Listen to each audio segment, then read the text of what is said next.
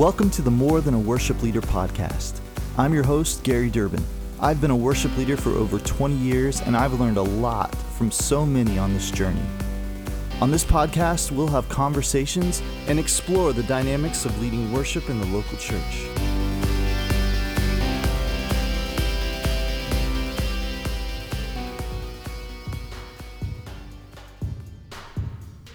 A year ago, I launched this podcast, and it's been fun to have these conversations about worship and ministry.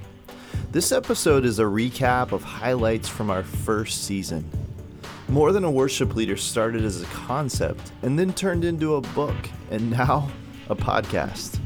I'm grateful that you're listening, and if you would, do me a favor and take a moment to review it, share it, and also check out my books. You can get both More Than a Worship Leader and More Than a Band on Amazon for you and your teams. To kick it off, here is a clip from my first interview with Ben Abusada, and we talked about healthy identity in ministry.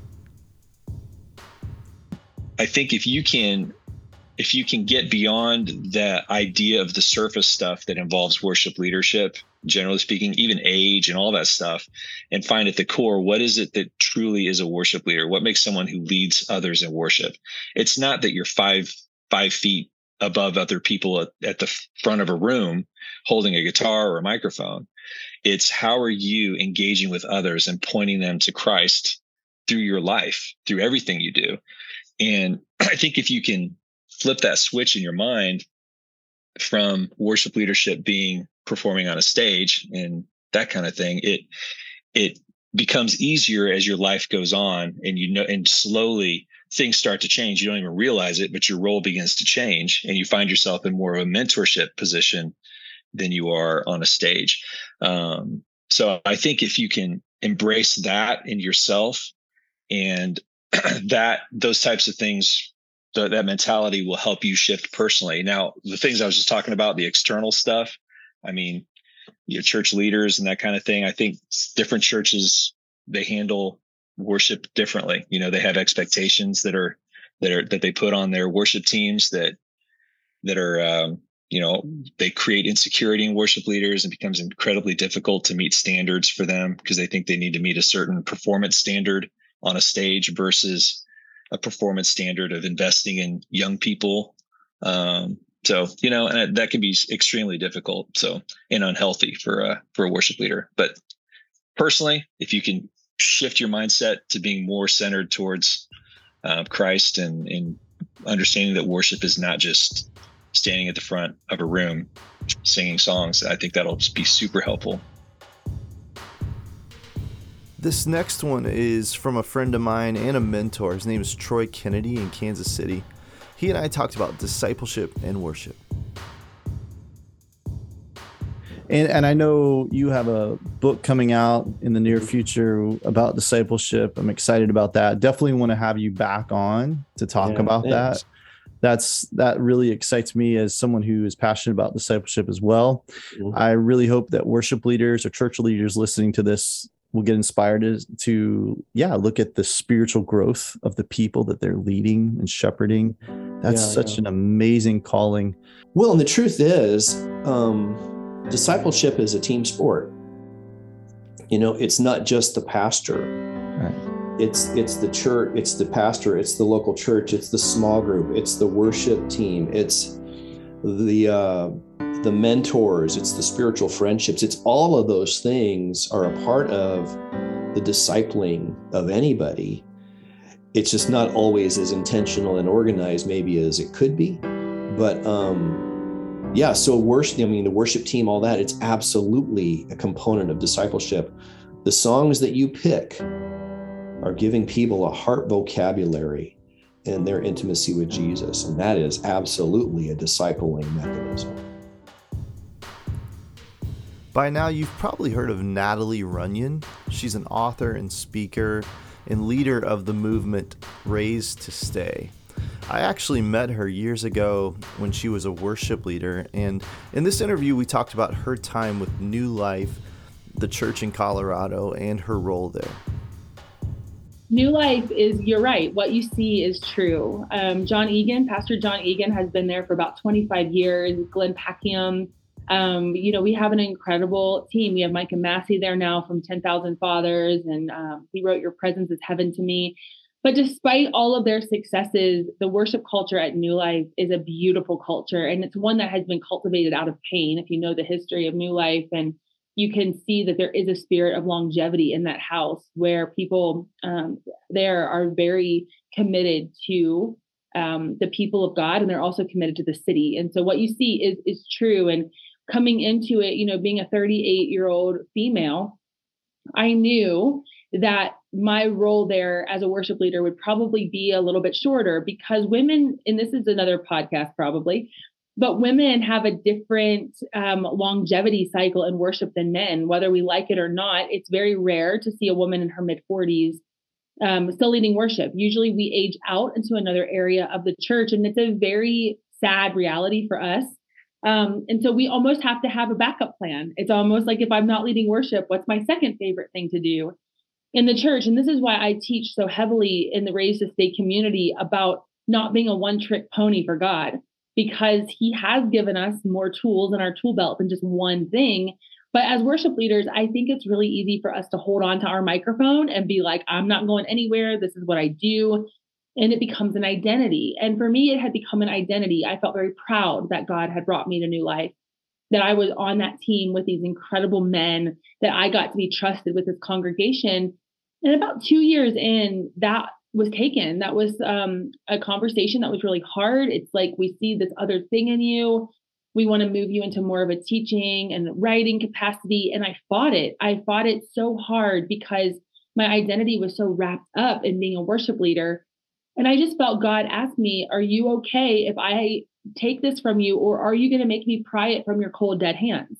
And I will tell you that I about made him pry it from my cold, dead hands. I remember sitting in this office way down the hall all by myself in transition, away from my worship friends, and journaling that day, like, God, I'm kind of done. Like, I feel like you bait and switched me. I feel like you dangled this carrot in front of me of like, I'm going to live my best worship dreams. And then it just was taken. And it was a year of wrestling with the Lord as I moved into women's ministry and really fought that because I did not want to be a women's pastor. And so now, I look back on that and I see the goodness of God in that he has been so gracious to me. And had I held on to worship, I wouldn't be doing what I'm doing now, which is running a ministry called Raised to Stay, running women's ministry at New Life that is thriving and healthy and so abundant. And I learned a huge lesson that God will always change his method and how he uses his people, not to bait and switch us, but to confuse an enemy who is hell-bent on destroying the church. And he needed me to not be a one-trick pony. He needed me to use other tools in my tool belt. And 3 years later, here we are. And it's still terrifying because I'm still more comfortable leading worship than I am speaking. But he's entrusted it to me. So that's where we are now. When I was just getting started in worship ministry, the very first book I read was called The Complete Worship Leader.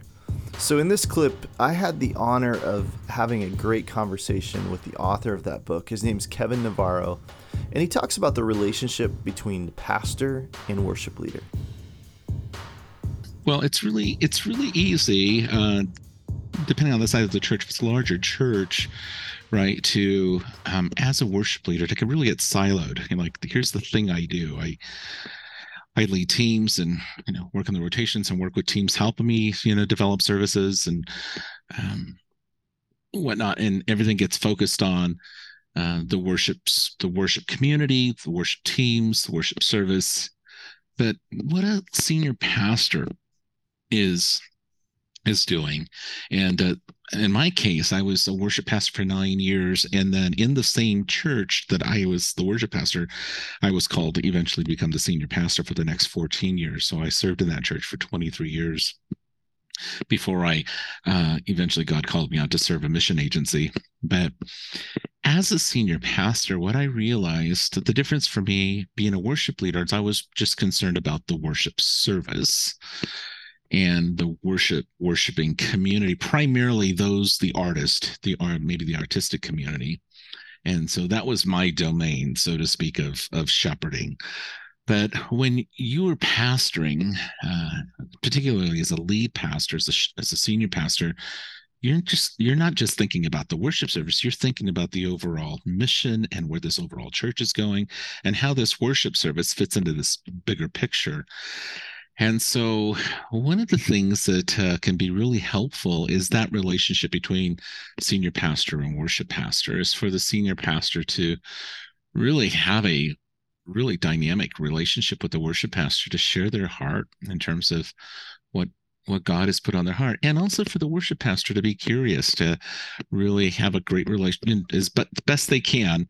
Again, depending on the size of the church, I understand reporting happens differently with executive pastors and things like this, but to the best of our ability, leading upward, really trying to have dynamic relationships with those that are in leadership above us, to understand their heart and where this overall thing is going. Where's this bus going, so to speak? Kind of using that Jim Collins analogy, where's this bus going? Getting on that right bus, getting in the right seat.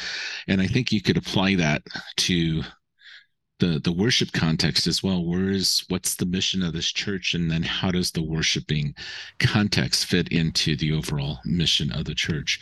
And that's not to make the worship service or anything subservient to, like, say, evangelism or those kinds of things, but it's just trying to understand the context of this overall thing that we're doing. If you've been involved with kids ministry, you've probably heard of Yancey. She's a Dove Award-winning artist, and she specializes in kids worship. So I hope you enjoy this clip here. Yeah. Well, I think kind of twofold. I think one, it's not every single place, but I would say it's a common thing that I see churches out there doing, where they have just reduced what kids worship is to just being a super duper fun oriented kind of song. And it's like what they're looking for out of a kids worship song is just to make the whole room spin to the left 3 times and and it's like, that's what they want from it. And like, that's all they're looking for from it. And so on one hand, it's just like, let's stop reducing down what kids worship could be, because yes, can a song get the whole room moving? It can. And that is a tool, that even I am going to use intentionally, but that's not going to be the only kind of song I ever do with them. And so in a bigger grand palette sort of way, it's thinking through the set, or if your songs are very limited and you don't get to do much every single week, then let's think throughout the month, how do we accomplish some different things musically from week to week, instead of just kind of playing the exact same card every time there's a song spot to happen. So on one hand, I would just kind of say that, which there's a whole much bigger conversation than we can dive into at the moment. But then I think the other flip side to it really is just teaching kids what worship is. This next one is from my conversation with Brandon Dempsey. He's from the Worship Team Training University, and he talks about the hot topic of spiritual abuse. I would say there's 3 things. Number 1, you're not alone. There are many people out there who have been abused and victimized, but just in different ways than you. But that doesn't take away what happened to you, because what happened to you, the reason why it hurts is because it matters. What matters is your healing. Secondly, it's not your fault. Any abuse is not your fault. It's out of your control. You didn't see it coming. And no one wakes up one day saying, well, I just want to be abused one day. Or today is the day I want to step into a church and incur this kind of abuse by others. No one wakes up that way. And no one wants to have life that way. And basically, abuse is an intrusion. It's an infiltration of evil. And that's what makes the victim and the abuser the abuser. So it's not your fault. And those are the words that were spoken to me that really freed me in my life, because there was no sense of me trying to live my life out of shame or in fear or hiding it any longer because of some reason that either I feel like I'm unloved or rejected. those things are not true. In fact, I'm more worthy in God's eyes. I find myself more identified with Christ through, in a weird way to say it, through my abuse, because that is what God not only saved me from, but what he's continuing to heal. And then thirdly is that's the point right there. You can be healed. That's the reality of it. That's the great news of it, is that you can be healed from your abuse. There is hope. God is real, not just the same God that we talk about in Sunday school or try to brand our church as real. But when I see the wounds that Jesus took for me, not just on the cross, but all the abusive words and the reactions of others that he came across, and how people rejected him, shamed him, isolated him, betrayed him, misused him, abused him. All those things helped me identify and realize that, well, that's the biggest reason why I know I'm not alone, because Jesus went through it before I did. This next one's from a conversation I had with a friend of mine who is a worship leader and also associate pastor at a church in Pennsylvania. His name's Todd Stanley. And in this conversation, we talked about true success as a worship leader. Well, man, I think success as a worship leader is measured in the same way that success for any other follower of Christ is, and that is faithfulness, right? If you are faithfully pursuing relationship with Jesus and you're being faithful to do the things that he's called you to do, that's success, right? It's not measured in numbers. It's not measured in, and here's the thing, like, if we're being faithful to what God's called us to do, then some of those other metrics will come along with that. I truly believe that. But those can't be the things that we are aiming at. We have to be aiming at faithfulness. I often think about, Jeremiah, at the beginning of his ministry. I mean, God essentially told him, hey, I want you to go and preach to these people. By the way, no one's going to listen. Right? Jeremiah never had a single convert in his ministry, but he was successful because he was faithful. Right? He was obedient to what God had called him to do. I had the awesome privilege to interview my dad for the podcast this past year. He was in ministry my whole life, and in this clip, he gives advice for worship leaders today. I think the biggest thing is, number one, don't forget where you came from. Don't take yourself too seriously, and think about those that are all around you as you worship. Don't ever lose sight of that fact that God has given you every ability that you have, and I guess really approach the platform as humbly as possible, because people will walk away thinking about you as somebody that wasn't into yourself as much as when you're a humble person. They'll remember you as that person, and they're more receptive if you have a humble spirit. I've felt like I'm almost 70 years old, and I feel like that I'm still learning, and I don't want to ever quit learning. This next one is from my conversation with Tony Guerrero. He's from California. He's been involved in many churches, including Saddleback Church with Rick Warren. In this clip, he really gives some great insight on the idea of volunteering in your church. Again, it's incumbent on us to be very intentional about how we treat them. One of the things that I did for my own personal philosophy on this, and that I encouraged others to do, is to I made sure that I was volunteering at the church. Let me back up. I'm going to say it this way. It wasn't part of my role there that I had to show up to play at a funeral on a Saturday. So when I was asked to do that, technically I was volunteering to do it. But I realized for anybody on the outside, they just saw that as my role. I was being paid to be a musician at Saddleback. That's part of my role.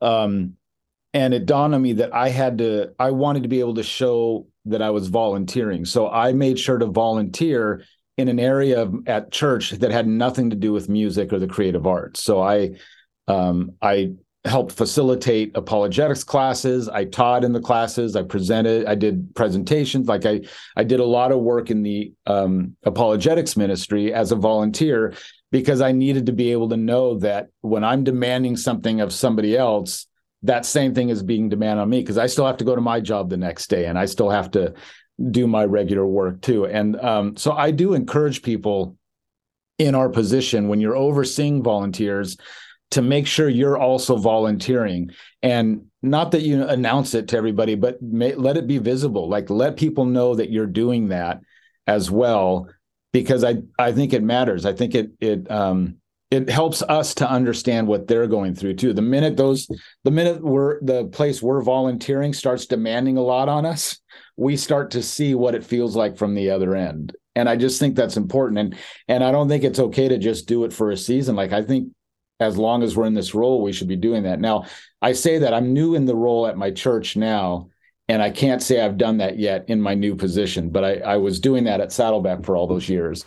And so that is something that I'm looking at now that I'm more entrenched in this role at my new church, is where am I going to start meeting that role again?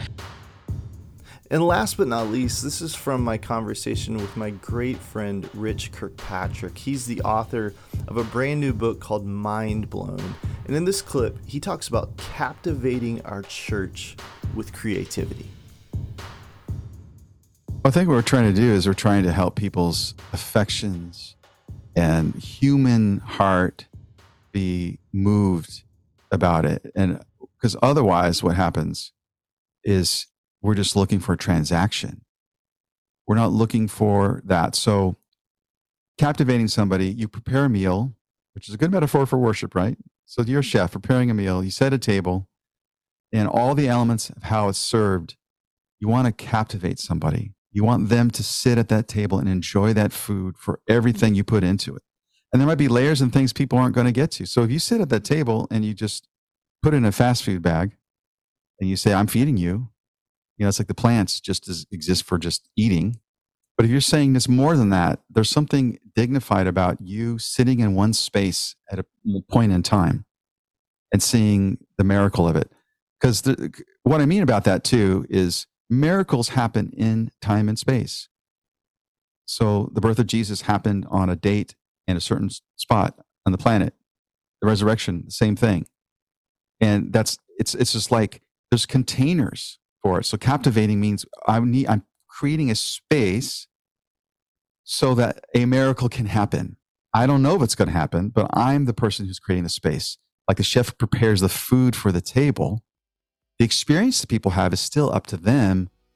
I'm just opening up that possibility for folks. So as a creator, sub-creator, as Tolkien calls us, I think very wisely, that's what we do. Thanks so much for listening during this first season. I'm excited for the conversations coming in season 2, which will start in January. Keep listening and keep striving to be more than a worship leader. Stay tuned for the next episode of the More Than a Worship Leader podcast. I'd greatly appreciate you subscribing and sharing. Thanks for listening.